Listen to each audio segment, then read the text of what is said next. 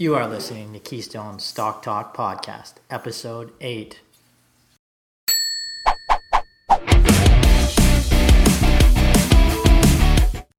Today we kick off with a mixed bag of topics, including some notable announcements from Rogers and OPEC's agreed production cut. In our Your Stock, Our Take segment, we review a viewer question on profitable and growing TSX Venture-listed specialty pharma stock Biosynth, symbol RX on the TSX Venture. And in our Stars and Dogs segment, this week we review this year's largest Canadian IPO retailer Aritzia and industrial chemical manufacturer Conexus Corporation. If this is your first time listening, then thanks for stopping by. This podcast is produced every week for your enjoyment, and show notes are found at www.keystocks.com. Come back often and feel free to add the podcast to your favorite RSS feed or on iTunes. You can also follow us on Twitter at Keystocks and on Facebook. Now let's dig into the show. I would again like to welcome my co-host, Keystone's senior equity analyst and a father of one, and a man who is crossing his fingers in hopes this will be the year he finally gets a chair to turn on the 11th season of NBC's The Voice, Mr. Aaron Dunn. Yes, thank you, Ryan. I'm very hopeful. Well, you've heard me sing, so do you think I stand a chance? You're an angel. Yes. Voice of an angel, at least, yeah. And, Thank you. I think that this year somebody will finally turn for you. Excellent. Probably Miley Cyrus. All right, enough with that. Let's get on with the show. Okay, so Ryan, you're going to talk about some news stories today. Why don't we start off with announcements from Rogers, some cuts last week. Yeah, Rogers canceled their Show Me streaming video service, the video streaming stepchild of Rogers Communications and Rogers, or Shaw Communications and Rogers, which was launched just under 2 years ago as a kind of homegrown competitor to Netflix. Now, the service this past week was announced to be shutting down on November 30th. Now, it appears Show Me really just could not compete for the content, and that's key in this streaming business. It really shows us Netflix status as a dominant international brand in the video streaming industry. It's really become the quote-unquote Kleenex of the category. Now, this first mover advantage that Netflix got, moving first, obviously, in this category has been huge for the company. The question now becomes, how long will Bell's Crave TV last? Now, Rogers also announced last week it will cut some long-standing magazines, the print editions, and sell some of its publications. For me, it's another bell that's tolling in the traditional print media. The company said Friday that magazines, including Flair, Sportsnet, Money Sense, and Canadian Business that have been around for decades will go exclusively digital starting January. Their content will also be available on the web and through apps. Beginning in January, Maclean's, the venerable old magazine, will go to weekly publication from monthly, with the new content posted digitally each week. For me, I hope there's still room for some high-quality vetted content, but it appears it will be delivered in different formats and vetted by the crowd rather than traditional editors via sites such as the growingly popular Reddit. Reddit itself actually is a private company right now, but there's hints about it potentially going public. They recently raised capital. Reddit is a company that aggregates content online, but the company recently raised capital from investors such as rapper Snoop Dogg and actor Jared Leto. Again, we could see another new IPO for Reddit in the new media space in the near future. Snoop would probably like to drop it when it's hot sooner rather than later and get those shares out on the market. Well, hey, if Snoop Dogg loves it, then I'm all in. Oh, he's let's just hope he wasn't smoking right? his doctor prescribed meds when he made the investment decision. Doctors prescribed, of course, yes. Yeah, in California. Anyways, on to other news. Of particular interest, maybe to oil investors. OPEC announced last week its first output cut in 8 years. Yes, it's nice to see OPEC is still alive. But OPEC is, of course, the Organization of Petroleum Exporting Countries, which is the union of oil-producing countries that regulate the amount of oil each country is able to produce, or at least loosely. OPEC members include Saudi Arabia, Iran, and Iraq. The group is said to account to around 40% of current oil production. Now, its range that it cut down to the lower end of that range would drop around 750,000 barrels a day from what OPEC said it was pumping out in August. That is more than half of what is the forecasted increase in global oil demand. So the question then becomes, oil jumping 5% on the day that the news came out. Does this mean we should all just jump out there and start buying oil stocks again? What's your take on that, Aaron? No. The short answer, no. Long answer, still no.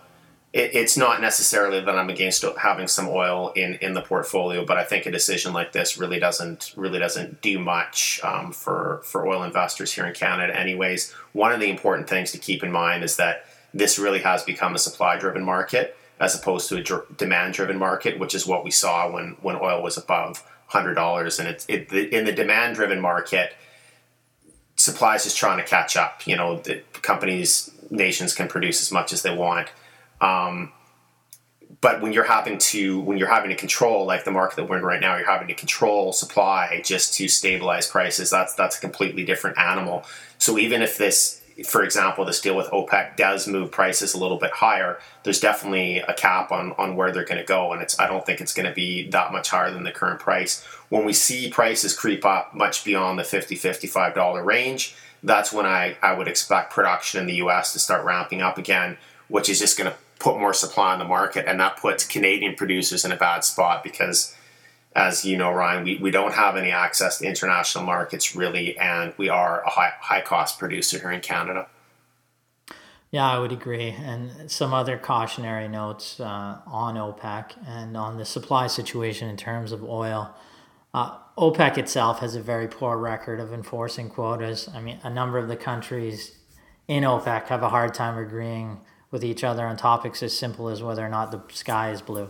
So, I mean, that's number one cautionary item there. Number two would be, as Aaron noted, that U.S. shale producers start really ramping up production as prices approach the $50 a barrel, which puts a cap on the increase until demand really truly picks up. The third thing that we look at is Russia is becoming an increasingly large producer. They recently smashed a post-Soviet oil supply record, pumping 11.1 million barrels a day in September. That's up 400,000 barrels from August. So, I mean, OPEC may be cutting 750,000 barrels of oil, but Russia is putting around 400,000 more on. It doesn't net out to a large supply increase or a cut, sorry. Now, I'm going to permit Aaron to take this next topic here. It's your stock, our take. We're going to look at BioScent Inc. RX on the TSX Venture. Yeah, so once again, this is a company sent in from one of our listeners, listed on the TSX Venture Exchange under the symbol RX. BioScent, it's a profitable, growth-oriented specialty pharmaceutical company. And what they do is they acquire innovative pharmaceutical products that have already been successfully developed and tested and have a proven track record. So BioScent, what they specifically focus on are products with less than 20 million in annual peak revenue, and the reason why they target this number is because it allows them to fly under the radar at big pharma companies, which are typically looking for larger products to purchase and license. So this gives them somewhat of a competitive advantage, and they have executed on this strategy quite well. They have a great balance sheet, lots of cash and short-term investments. 10.4 million in cash and short-term investments. That's 73 cents per share, about 12% of the current market cap. Revenues were up 22% in the last quarter, Q2, to 4.4 million. Fully diluted EPS was 7 cents, up from 6 cents in the year before. Over the past 12 months, the company has reported earnings per share, EPS, of 27 cents compared to 25 cents in the 12-month period before that. So look, we really like the business and the focus on being profitable while growing. We've interviewed management and we like the team behind the business. Our only issue right now is valuation. The valuations of the company are quite rich, about 29 times trailing earnings. And earnings have only grown at about 8% over the last 12 months. There's also some negative, there also is some pretty heavy negative sentiment towards pharma stocks right now. Which has this one, well below its highs about a year and a half ago. So at the current range, at the current price and valuation, we would consider it overvalued for us, even though it is a quality business. We do like it long term. If we could purchase this company at a more attractive valuation, then it would be something that we would definitely consider. What we would be looking at is likely valuation 20 times or under, which is still a pretty significant drop from where it is right now at almost 30 times. Yeah, and we thank the listener for sending that in. It is a type of company that we are looking for. There's good growth historically in terms of earnings, revenues. It has a great balance sheet, and it's a profitable business. It's just whether is that business now trading at a reasonable price. If it continues to grow at a tremendous rate, then yes, it is, but it's hard to grow at 29, 30, 50 times earnings year over year over year. So good company, decent, but probably a little bit overvalued in our opinion in the near term, given the caution that we have in the pharma market right now. But, again, thanks for sending that in. That's the type of business that we definitely like to look at, and keep sending your questions in for your stock, our take. Now we're going to look at this week's Star of the Week. From our Stars and Dogs segment, it's time for this week's Star.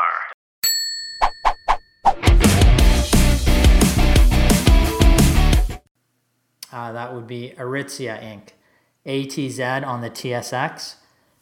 Aritzia just started trading this Monday, and the stock was up that day 10% alone. Based out of Vancouver, BC, Aritzia is a design house and fashion retailer of exclusive brands for women aged from 15 to 45. Now, my girlfriend, who loves the product, the company itself, will be happy to know she still falls well within the target market age range. It was founded in 1984, and Aritzia now has 75 retailers across North America and a solid e-commerce business at aritzia.com. And we took a look at the company. The growth in terms of revenues has been excellent over the past 12 years. The company has posted annual compound growth rate of 20.6%, which again is a great track record.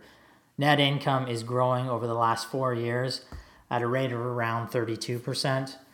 All of this led to Aritzia being Canada's biggest IPO of the year. Now, however, this was not a difficult feat in 2016, as the IPO market has been, well, to put it mildly, crickets. We have heard that the IPO was 10 times oversubscribed, with fashionable investors trying to get their hands on shares, largely due to the true lack of good retail or consumer stories in Canada. It's a good business, but we do see some red flags in the IPO and in investing in Aritzia at its current prices right now. Number one, the proceeds from the financing were between 380 and 437 million. They are going mainly to the founder and to a private equity fund. None of the cash will be kept in the company. So for us, this may impact growth. We believe there may be another financing coming, so that will have to be a very accretive financing. So we'd say, why not wait until that financing comes? It could be potentially dilutive. Number two, despite the fact that the private equity fund and the founder are cashing out to a degree by selling their shares in the IPO, the Boston-based Berkshire Partners, which is the private equity fund, and the founder, Brian Hill, they retain 97% of the voting power through multiple voting shares, which weren't part of the IPO. So despite cashing out, around 400 million in shares, they now still control 97% of the voting shares of the company. We are not fans of this structure and caution that it leaves common shareholders at a disadvantage. Now, the current valuations are very high. The company trades at around 40 times trailing earnings. Yes, it's true, it's growing at a high rate, but it is difficult to maintain that level, particularly given the fact that the company does not have a ton of cash in the bank for growth capital. And that's the fourth point here. There's 143 million in debt and just under 10 million in cash in the bank. Now, the debt is sustainable given current cash flow, but to grow more aggressively, the company will either have to lever up, which is not something we like to see a company do, especially in a fickle retail space, or it'll have to offer up more shares for sale, and that could be potentially dilutive. Company has very ambitious growth targets over the next 5 years. If the goals are reached, it could provide a tidy return, but we see no need to jump in on the IPO. Often, when we look at an IPO, this is at a high point in a market or at an opportune time. You see founders or investors cashing out to a degree. We'd rather monitor the company over the next year to two, see if we can find a more opportune price. And we also went over some other share structure red flags that we've issued with the company that we'll just monitor the company at this point. We like the business, probably buy some of their products and their clothes for sure, but we're not buying the stock right now, despite the fact that it was a star on Monday. Yeah, it is a good point that typically IPOs are done at premium valuations because owners don't want to take their company public unless they're going to get a really good price for it. So that's something that investors have to. And some IPOs work out well, but they do tend to be somewhat higher risk overall. But on to more positive news is this week's dog, and we're going to actually so positive. Yeah, so positive. Time for this week's dog.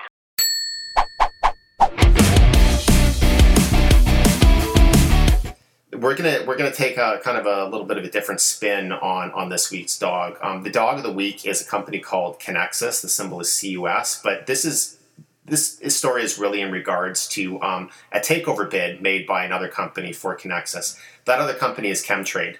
Symbol is CHE.UN, and Chemtrade is a company that we've been covering in the income stock report for about 4 years now.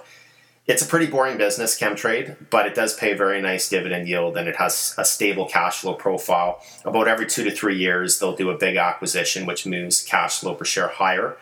The share price has been pretty stable, but it hasn't really done a lot over the past 1 to 2 years. I'm not really sure about this transaction myself. I'm not 100% convinced. I will defer to management's judgment, management of Chemtrade, just because I do know that they know the chemical business and they know these assets. But one thing that I have liked about Chemtrade is that their business has been so stable over the years. We did a long-term analysis on them a while back for over a 10-year period, and the volatility was pretty minimal over that period, even during the financial crisis of 2008. So we have no concerns about Chemtrade or their dividend. Conexus, on the other hand, that's a totally different story. They were a market favorite about 2 years ago, but since then the share price has declined 85% due to several management blunders. I believe management has been changed up at least once over this period, maybe more. I know assets have been sold. The dividend was initially reduced and shortly after that eliminated. But Conexus over the years has not demonstrated the stability and cash flow that Chemtrade has. Looking at Conexus's recent financials, operating profit is down about 14% year to date. Last year it was up around 10% for the year. The year before that it was down about 12%. So there's been a fair bit of volatility. But the balance sheet is really where I have my reservations about the company. It's a bit of a mess. They've got nearly $600 million in debt, and their market capitalization is about half of that right now. But $350 million of that debt is short term, which means that it's going to be due over the next year. And there's a big working capital deficit. Clearly, Chemtrade, in making the offer to acquire Conexus, is seeing this as an opportunity to purchase assets on the cheap because, like I said, Conexus is down 85% over the last year. But the offer that Chemtrade is making is at an valuation of about 8.5 times this year's operating profit.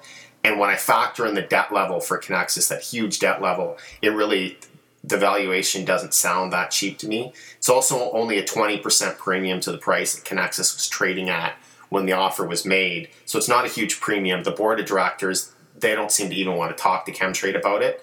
they have no interest. So Chemtrade has just recently, yesterday actually, brought the offer directly to shareholders. Once again, I'm going to defer to the management of Chemtrade, to their judgment on this. If they want the asset, they've done a great job operating in the past, managing their business, making acquisitions. So I would defer to them on it. But for me, it's certainly not one that I would lose a lot of sleep over if they don't get it, because I have some reservations. Regardless, Conexus has definitely earned the title of being this week's dog. I would agree, and I'm going to have to give you credit on this one. A few years ago, there was the question of, in this segment in the Canadian market, whether to buy Chemtrade or Conexus, and there was a number of analysts jumping on the Conexus train. And I remember back at that time, Aaron, and we fielded a number of questions from our clients as well, as to which was the company. Would we continue to own Chemtrade, which we owned at the time, or should we be buying Conexus? And Aaron was steadfast in his opinion that Conexus was not a company to buy. And if you just look at the share prices over the last several years, Chemtrade has significantly outperformed Conexus. So I'm going to give you some credit there where credit is due. I appreciate that. Yeah, and it's great to see our following growing from our podcast. It's rewarding. So keep sending in your questions and any feedback you have for us. I'd love to respond to that and love to keep answering your questions. Again, follow us on SoundCloud, Facebook, on Twitter, and visit our website at www.keystocks.com to become a client. Again, profitable investing. Profitable investing. Thank you.